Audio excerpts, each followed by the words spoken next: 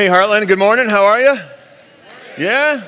Does coming to church today, is it increase the chances that the Chiefs are going to win? Is that? I don't know if it works like that, but it doesn't hurt anything. Let's just go with that. But we're glad to be with you. Glad all of you who are watching from home are with us as well.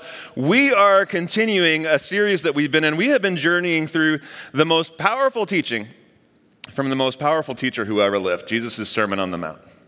And it's 3 chapters in the book of Matthew that are so rich and so powerful that we're spending 4 months in them.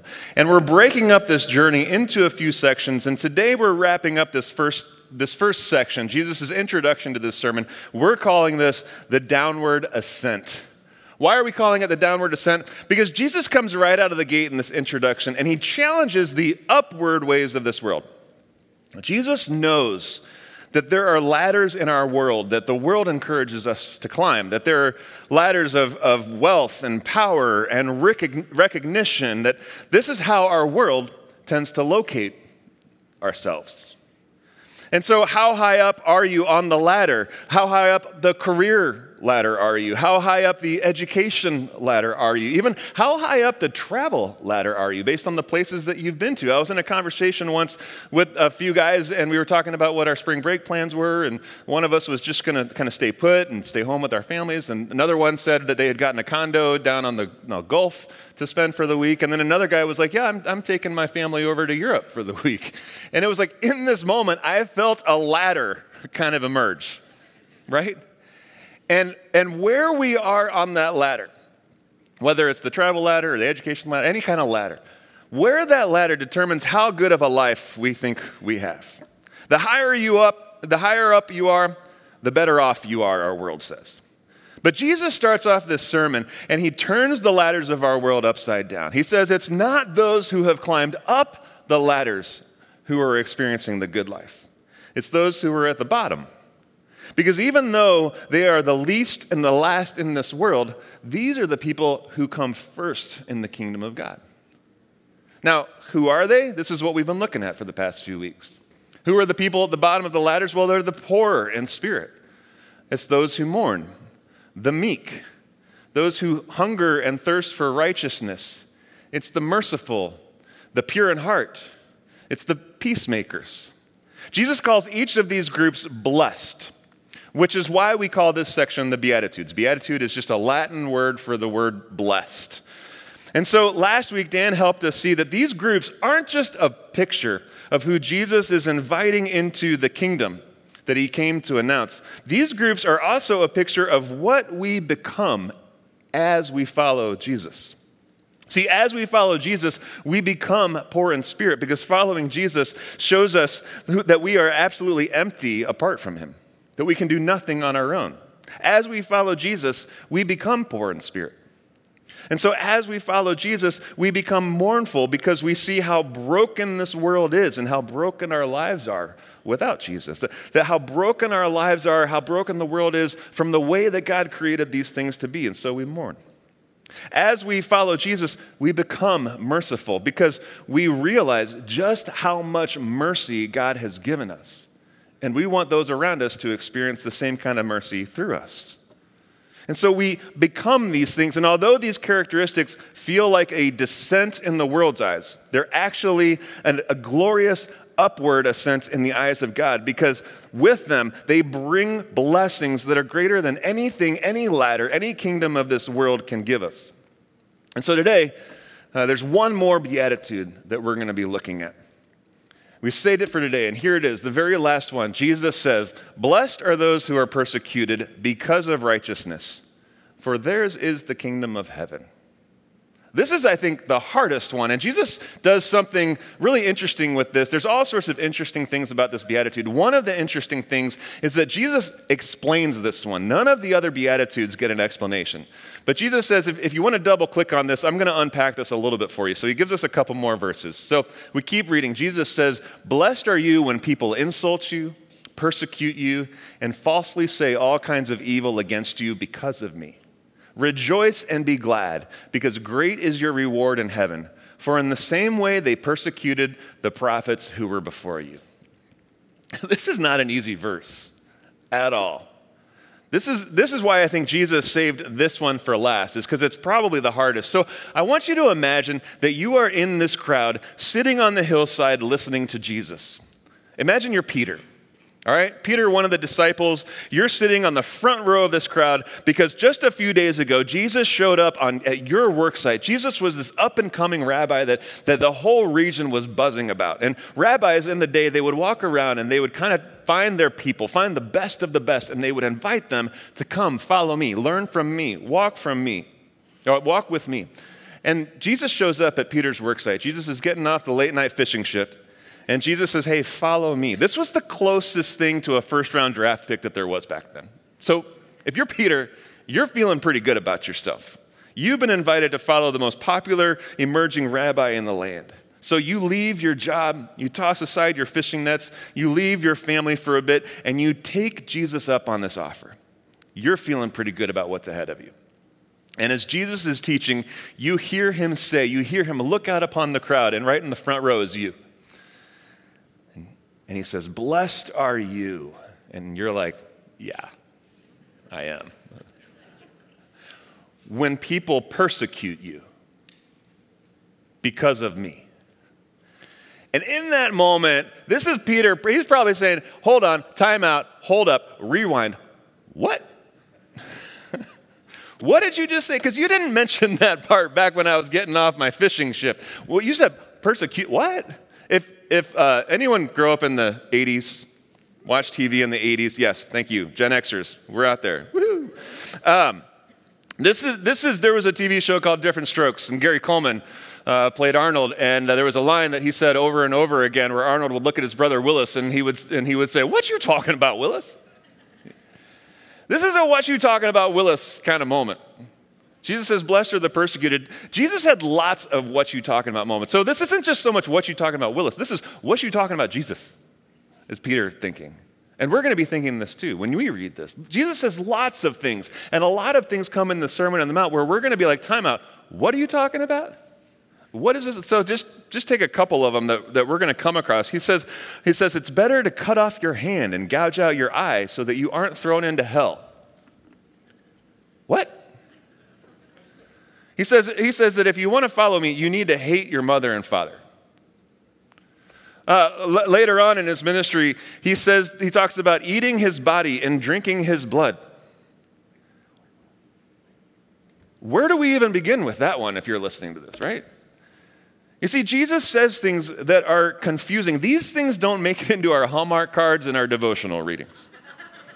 But if there are things that it's easy to skip past and kind of push aside, but if we're really going to get to know Jesus and if we're really going to follow him, we have to pay attention to what Jesus says. We have to pay attention to everything he says. And if there's something that Jesus says a lot of in his teaching, it's this hard, shocking, uncomfortable truth that will make most of us wish that we had stayed home. Or those of you who are watching, you might be tempted to turn over to the pregame right now. And it's this shocking, uncomfortable truth that we have to wrestle with today. And this is it. Following Jesus will create persecution in your life. Following Jesus will create persecution in your life. I worked really hard to try to soften this from what this says right now. It's like, can we rhyme it and make it sound a little easier? Can we kind of alliterate it? But I couldn't do it. Because this is just something that Jesus keeps coming back to. Every week we have a team of staff who collaborate on the week's message. So no matter who's preaching, we have a small team of people, pastors and other staff and leaders in our church, and we start with the scripture that we're preaching on. And just together we look at it and we pay attention and say, what do we notice there? And what might God be wanting to teach the people of Heartland this week so that we can learn from one another before we get up here on the stage and share these messages. So as we were doing this week with this particular verse, DJ, our high school pastor, he said, it's interesting that persecution is as much a mark of following Jesus as being merciful is. It's as much a mark of following Jesus as being a peacemaker is. That's interesting. It's also confusing and shocking. Here's the questions that we kicked around in this meeting. Do I have to be persecuted? Like, will he blame me? Can he blame me if I'm up for following him, but I'm not up for the whole persecution thing? If I'm not being persecuted, does that mean I'm not following Jesus? Was persecution just a back there and then thing? Or is it a here and now thing too? And I think all of these questions that this verse brings up for us really boil down to one question that I want us to wrestle with. It's, am I willing to follow Jesus if it leads to persecution? That is a hard question. That's an uncomfortable question. And what do we do with that kind of question? What do we do with the difficult things that Jesus teaches us, the difficult things that he even asks us of us? Well, what we don't do is we don't skip them. And we don't take those things and make them say what we want them to say. We're going to do what we're going to do. We do what we're going to do today. We're going to dig into it. We're going to see what Jesus means by this. And so this is our challenge. For you note takers, here's our outline. Here's where I'm going. 3 questions, really straightforward. What kind of persecution will we face? What about following Jesus causes persecution? And then third, how should we respond when persecution happens? What kinds of persecution? What causes persecution? And what do we do when it happens? So, first question. What kind of persecution will we face? Because persecution, this is a word that is as big as it is scary. And so what kind of persecution? Jesus helps us, like I said in verse 11, he kind of unpacks persecution a little bit. He says, blessed are you when people insult you, persecute you, and falsely say all kinds of evil against you. If you look at the different English translations of the Bible, so just as a reminder, Jesus spoke in Aramaic, and then it was recorded in the Bible in Greek, and then the English translators translated it into English so that we could understand what he was saying. But if you know anything about languages, there's lots of different words in one language that can make sense of the other language. And this is why we have so many English translations, is to help us try to get as full a grasp of what the author is saying, what Jesus was talking about. And so if you look at the English translations, here's all of the words that will show up just in this one verse between the translations. He says, blessed are you when people insult you, when they revile you, when they mistreat you, when they spread lies about you, reproach you, hurt you, mock you, blame you, trouble you, put you down, push you aside, and throw you out. And so what is persecution? It's when there is something about you that causes others to do something to you that is unfair or to say something about you that is untrue. There's something about you that causes others to do something to you that's unfair or say something about you that is not true. And Jesus wants us to know here that following him will create that in your life. Now, I want to be clear about a couple of things. First of all, not everything that we think is persecution is persecution. If you have a Jesus fish on your car and someone cuts you off in traffic, that's not persecution. They're probably not persecution. That's just a bad driver, okay? If you post something on Facebook, it could be anything, but maybe it's something about God or your faith or something, and someone takes issue with it, they disagree with it, that's probably not persecution. That's an invitation to a conversation. That's an invitation into a relationship with someone. And so not everything we face is persecution. But here's the second thing that I need to be clear about, is that following Jesus is different than simply believing in Jesus. Calling yourself a Christian is a label. Following Jesus is a lifestyle. Following Jesus is walking in his steps. There was an old Jewish saying in the day, it's a kind of a way of blessing, is may you be covered in the dust of your rabbi. Because when you were a disciple of a rabbi, you were walking closely with that rabbi. You were at their feet listening to their teaching. You were doing life with them. You were watching them. And so it was an invitation to walk close with your rabbi, to walk in the footsteps of your rabbi, so close that you were covered in that rabbi's dust. This is what it means to follow Jesus. Dallas Willard, he says, the great issue facing the world today with all of its heartbreaking needs, and there are a lot of issues and needs in our world today, right? He says the greatest one is whether those who are identified as Christians will become disciples, will become students and apprentices, practitioners of Jesus Christ. Get this, steadily learning from him how to live the life of the kingdom of heaven into the corner of human existence. He's saying that when we follow Jesus, we're not just following him in one part of our life, not just our spiritual life. We're inviting his leadership and we're inviting his teaching into every part of our life, our relational life, our home life, our career life. This is what it means to follow Jesus. And this doesn't happen without a cost. There's a couple of scenes in Matthew's gospel where we see some of the different kinds of persecution that those who follow Jesus will incur. The first is John the Baptist. John the Baptist, his whole purpose in life was to help get the word out about Jesus and the kingdom that Jesus was announcing. John the Baptist also wasn't afraid to speak out and call out leaders for their hypocrisy and their immorality, whether political leaders, religious leaders. He was willing to call them out. Leaders like King Herod. Now, Herod was a mad, murderous tyrant who was willing to do whatever he needed to get whatever he wanted from the world. One of the things that Herod wanted was his brother's wife. And so Herod used his power to marry his brother Philip's wife, whose name was Herodias. What a great name, right? Herod and Herodias. Now, Herod also, that meant that he had to force his brother to divorce Herodias so that they could be married. That's Herod. Now, the Jewish people, they hated this, and they expressed their disapproval because this was an incredible violation of the law. And John speaks out on behalf of the people, and he calls out the couple, and they don't like this so much, especially Herodias.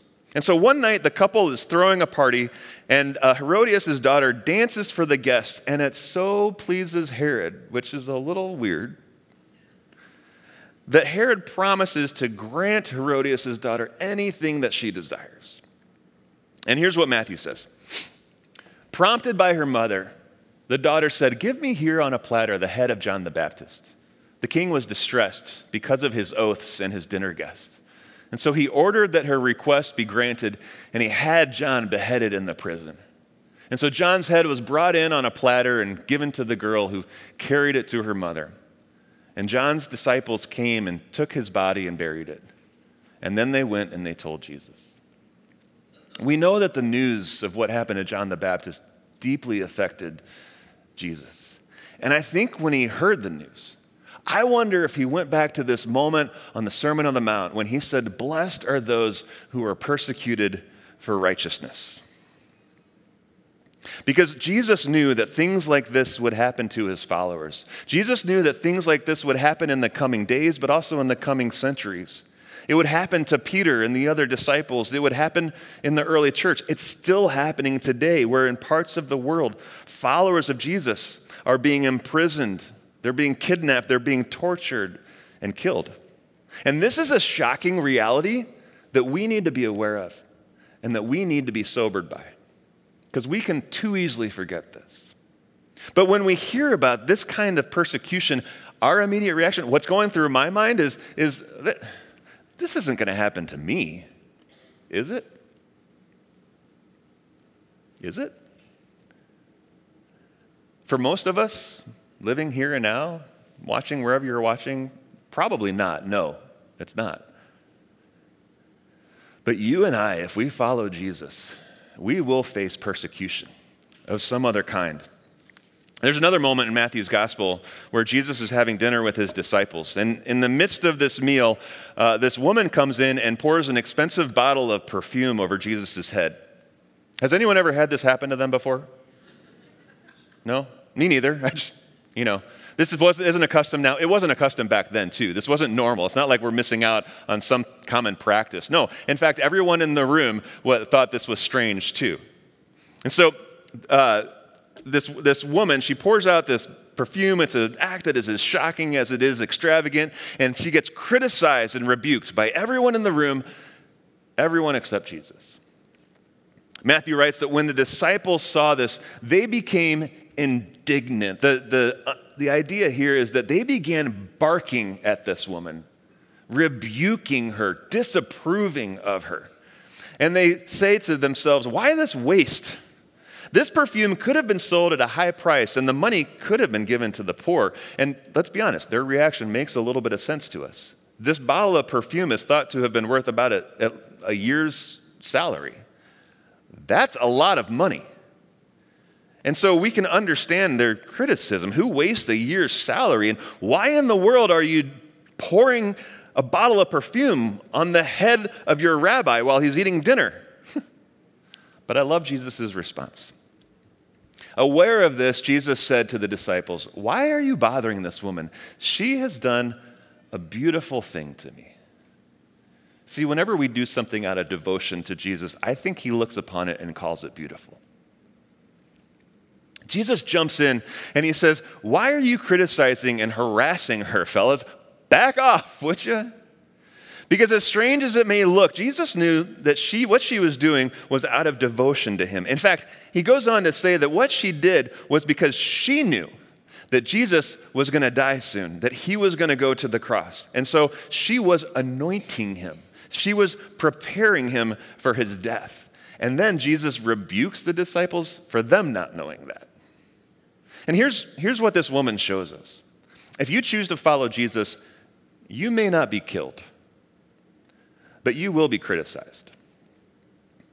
To many of the people around you, faith in God is delusional. Orienting your life around a book that was written in a completely different time and place in the world, well, that's absurd. Putting your character ahead of your career, that's noble, but it's naive. Taking time out of your week to go to church or a small group to be with hypocrites and self-righteous legalists, that's a waste of time. And sacrificing any of your money to help those places, well, hey, you do you. You see, even if the people around you don't criticize you, you may criticize yourself. And in fact, I wonder, when the woman had just heard all of these disciples kind of rebuking her and barking at her, I have to think in that moment that she was criticizing herself too. Because there are times when we follow Jesus, when we do things out of devotion to Jesus, where we're wondering, does any of this really matter? Is any of this really worth it? So following Jesus is going to create all kinds of persecution, all kinds of criticism. Now, as we unpack that, some of you may be ready to run away from this altogether. You're like, that's it, I'm done, I'm out. Now, others of you who are a little more zealous than others of us, you may be like running out to the races saying, bring it on, give me the persecution. But before you do, no matter what, running away, running in, whatever. Second question, what causes the persecution that we face? What is it about following Jesus that causes persecution? If Jesus was like the most incredible, most loving person who ever walked the face of this planet, what is it about following him that would ever incur any kind of persecution?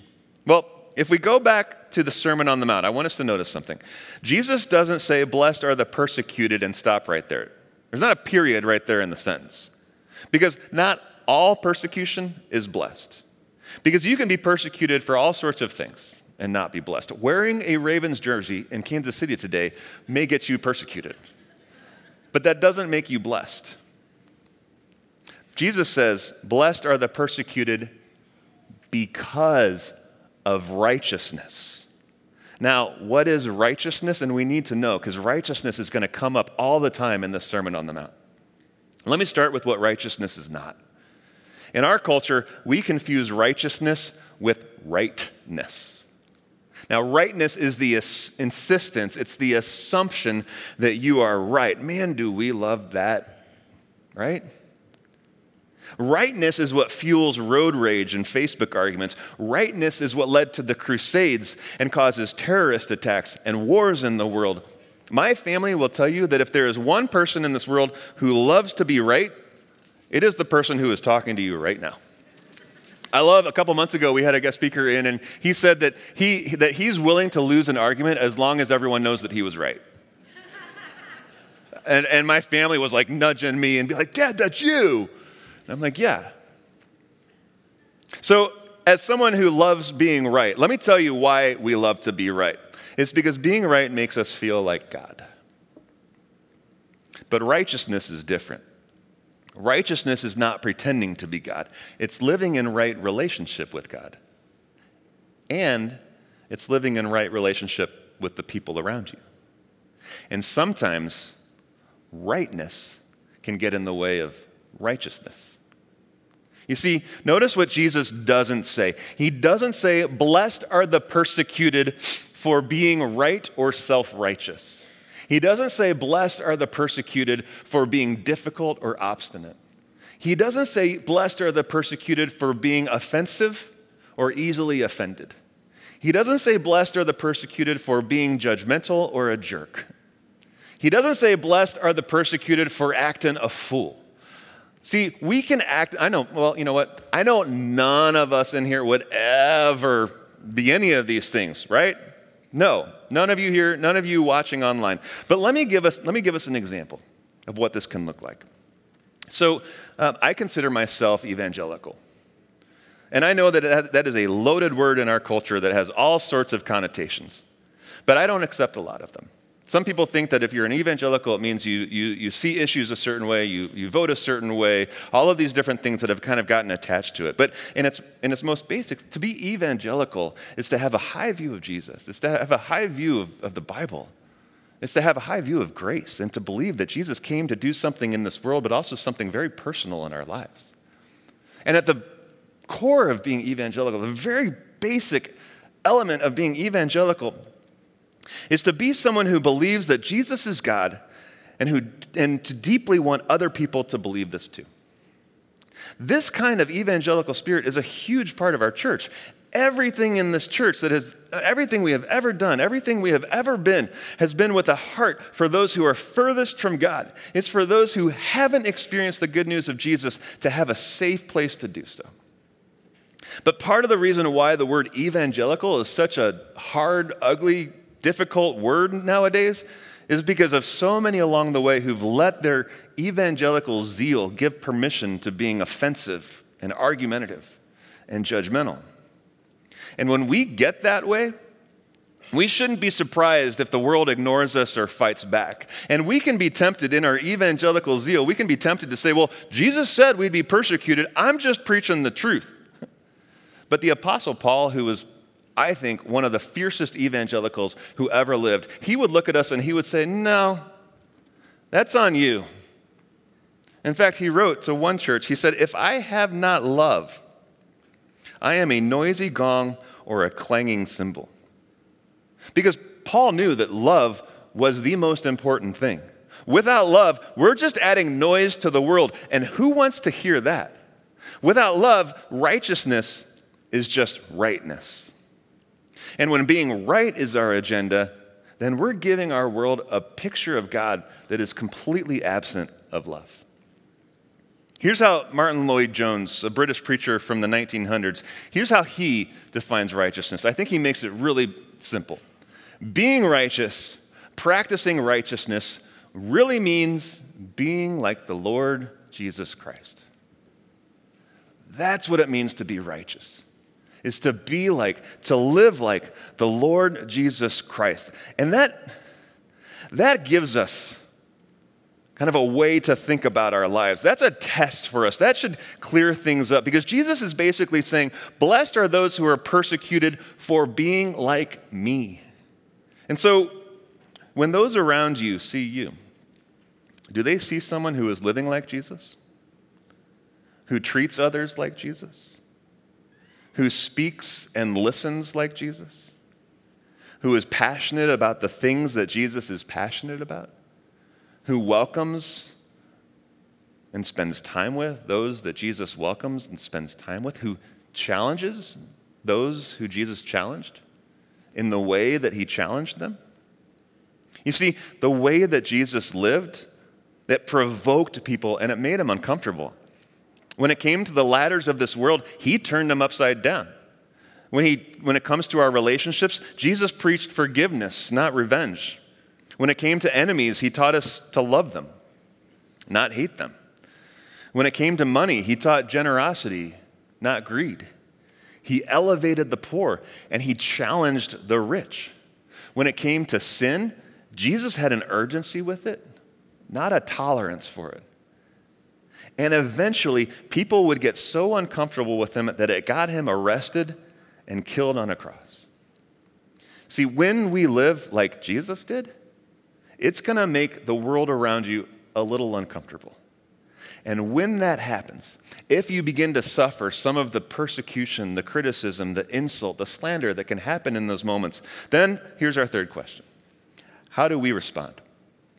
How do we respond to the persecution that we might receive? Jesus tells us how we should respond in this verse. We go back to this beatitude. He says, so rejoice and be glad. Now, this feels like a tall order. Anyone else?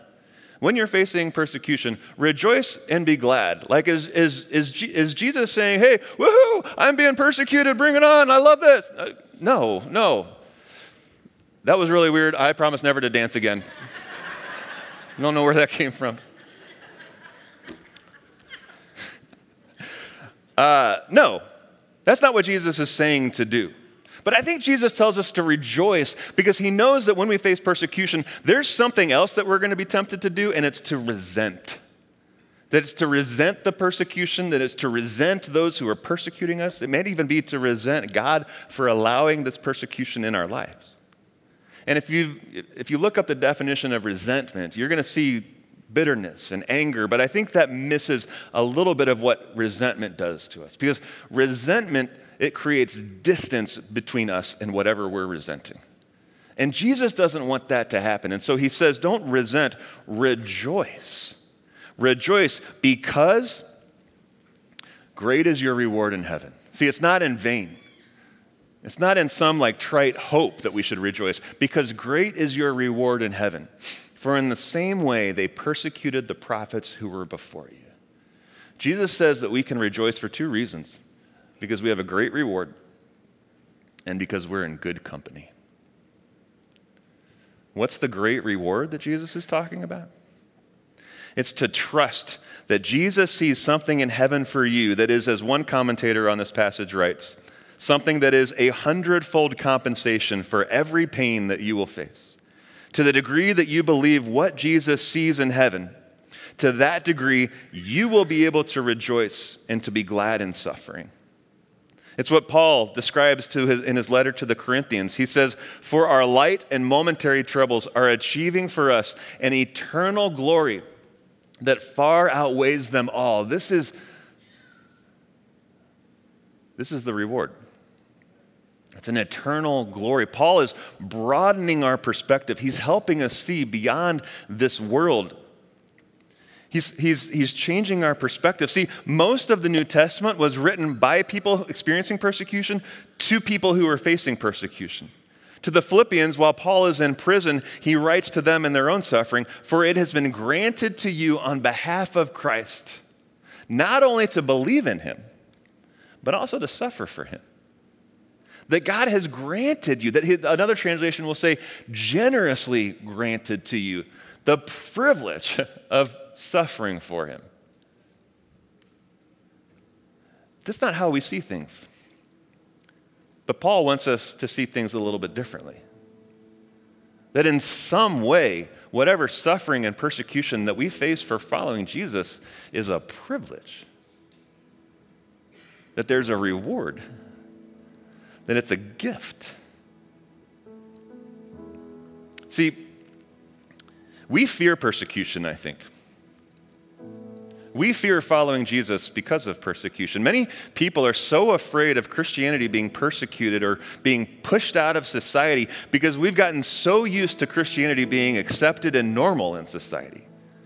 But historians will be quick to remind us that it's when Christianity was least accepted and most persecuted in the world that it had the most influence.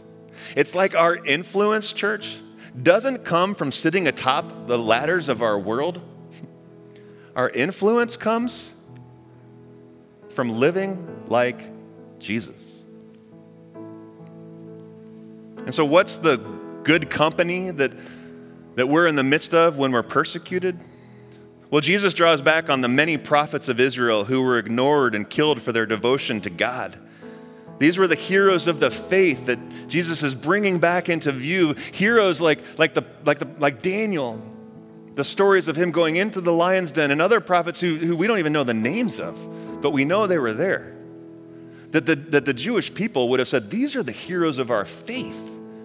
These are what give us hope to press on. And Jesus is looking at these disciples, at Peter and the crowd, and he's saying, when you face persecution, you're in their company. And that's true for you too. That if you face persecution, you are in the company of the heroes of the faith. And you're in the company of Jesus.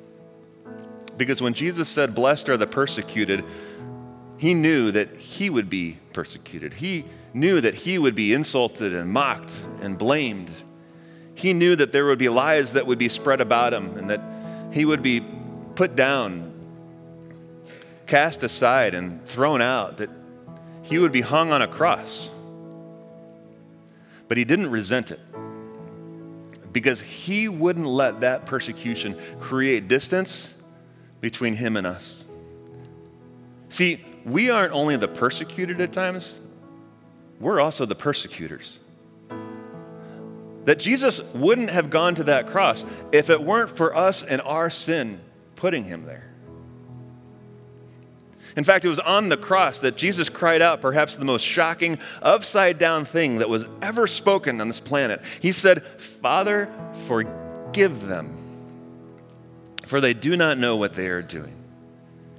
See, this whole beatitude, this would be useless to us if it was spoken by someone who hadn't experienced the worst kind of injustice and persecution that this world had to offer. That's what gives us hope. That's why we need this promise. That's why we need to dig into this beatitude. Because whatever conflict or criticism or suffering that you face in this world, that we face, because of your devotion to Jesus, you can know that you're not alone in it. And that persecution, that suffering is not in vain. And I hope that comforts us, Heartland. I hope that comforts you. But I hope it also challenges you. That it will challenge us to not let the fear of persecution temper our devotion to Jesus. That it would not let the fear of persecution to keep us from walking close behind in the steps of our rabbi. Because what our world needs to see is a church, our families, and people who are following Jesus, who are living like him. That's the picture that our world needs. And so as we close today, and as we close the Beatitudes, this first section of this sermon, I asked if the band would give us a song to help us reflect on the one who was persecuted on our behalf. But not just to reflect. I'm going to ask us to stand in a moment because I think this is also something to rejoice in. That Jesus forgave the persecutors, and he also sees and comforts the persecuted. And so as we sing this song, if there is something that you are going through, some sort of suffering or conflict or fear, persecution in your home, workplace, this world, we want you to know that you're not alone in it. And so we'll have a few people from our prayer team just along these green walls, and during the song, feel free to just move over and let them just pray for you. It'll be quick, but it'll be a way for us to be able to say, you know what? You're not alone. God sees you. God's with you. There's a reward for this. We would love to do that. So as the band plays, let's stand. Let's reflect. Let's rejoice. Let's sing this together.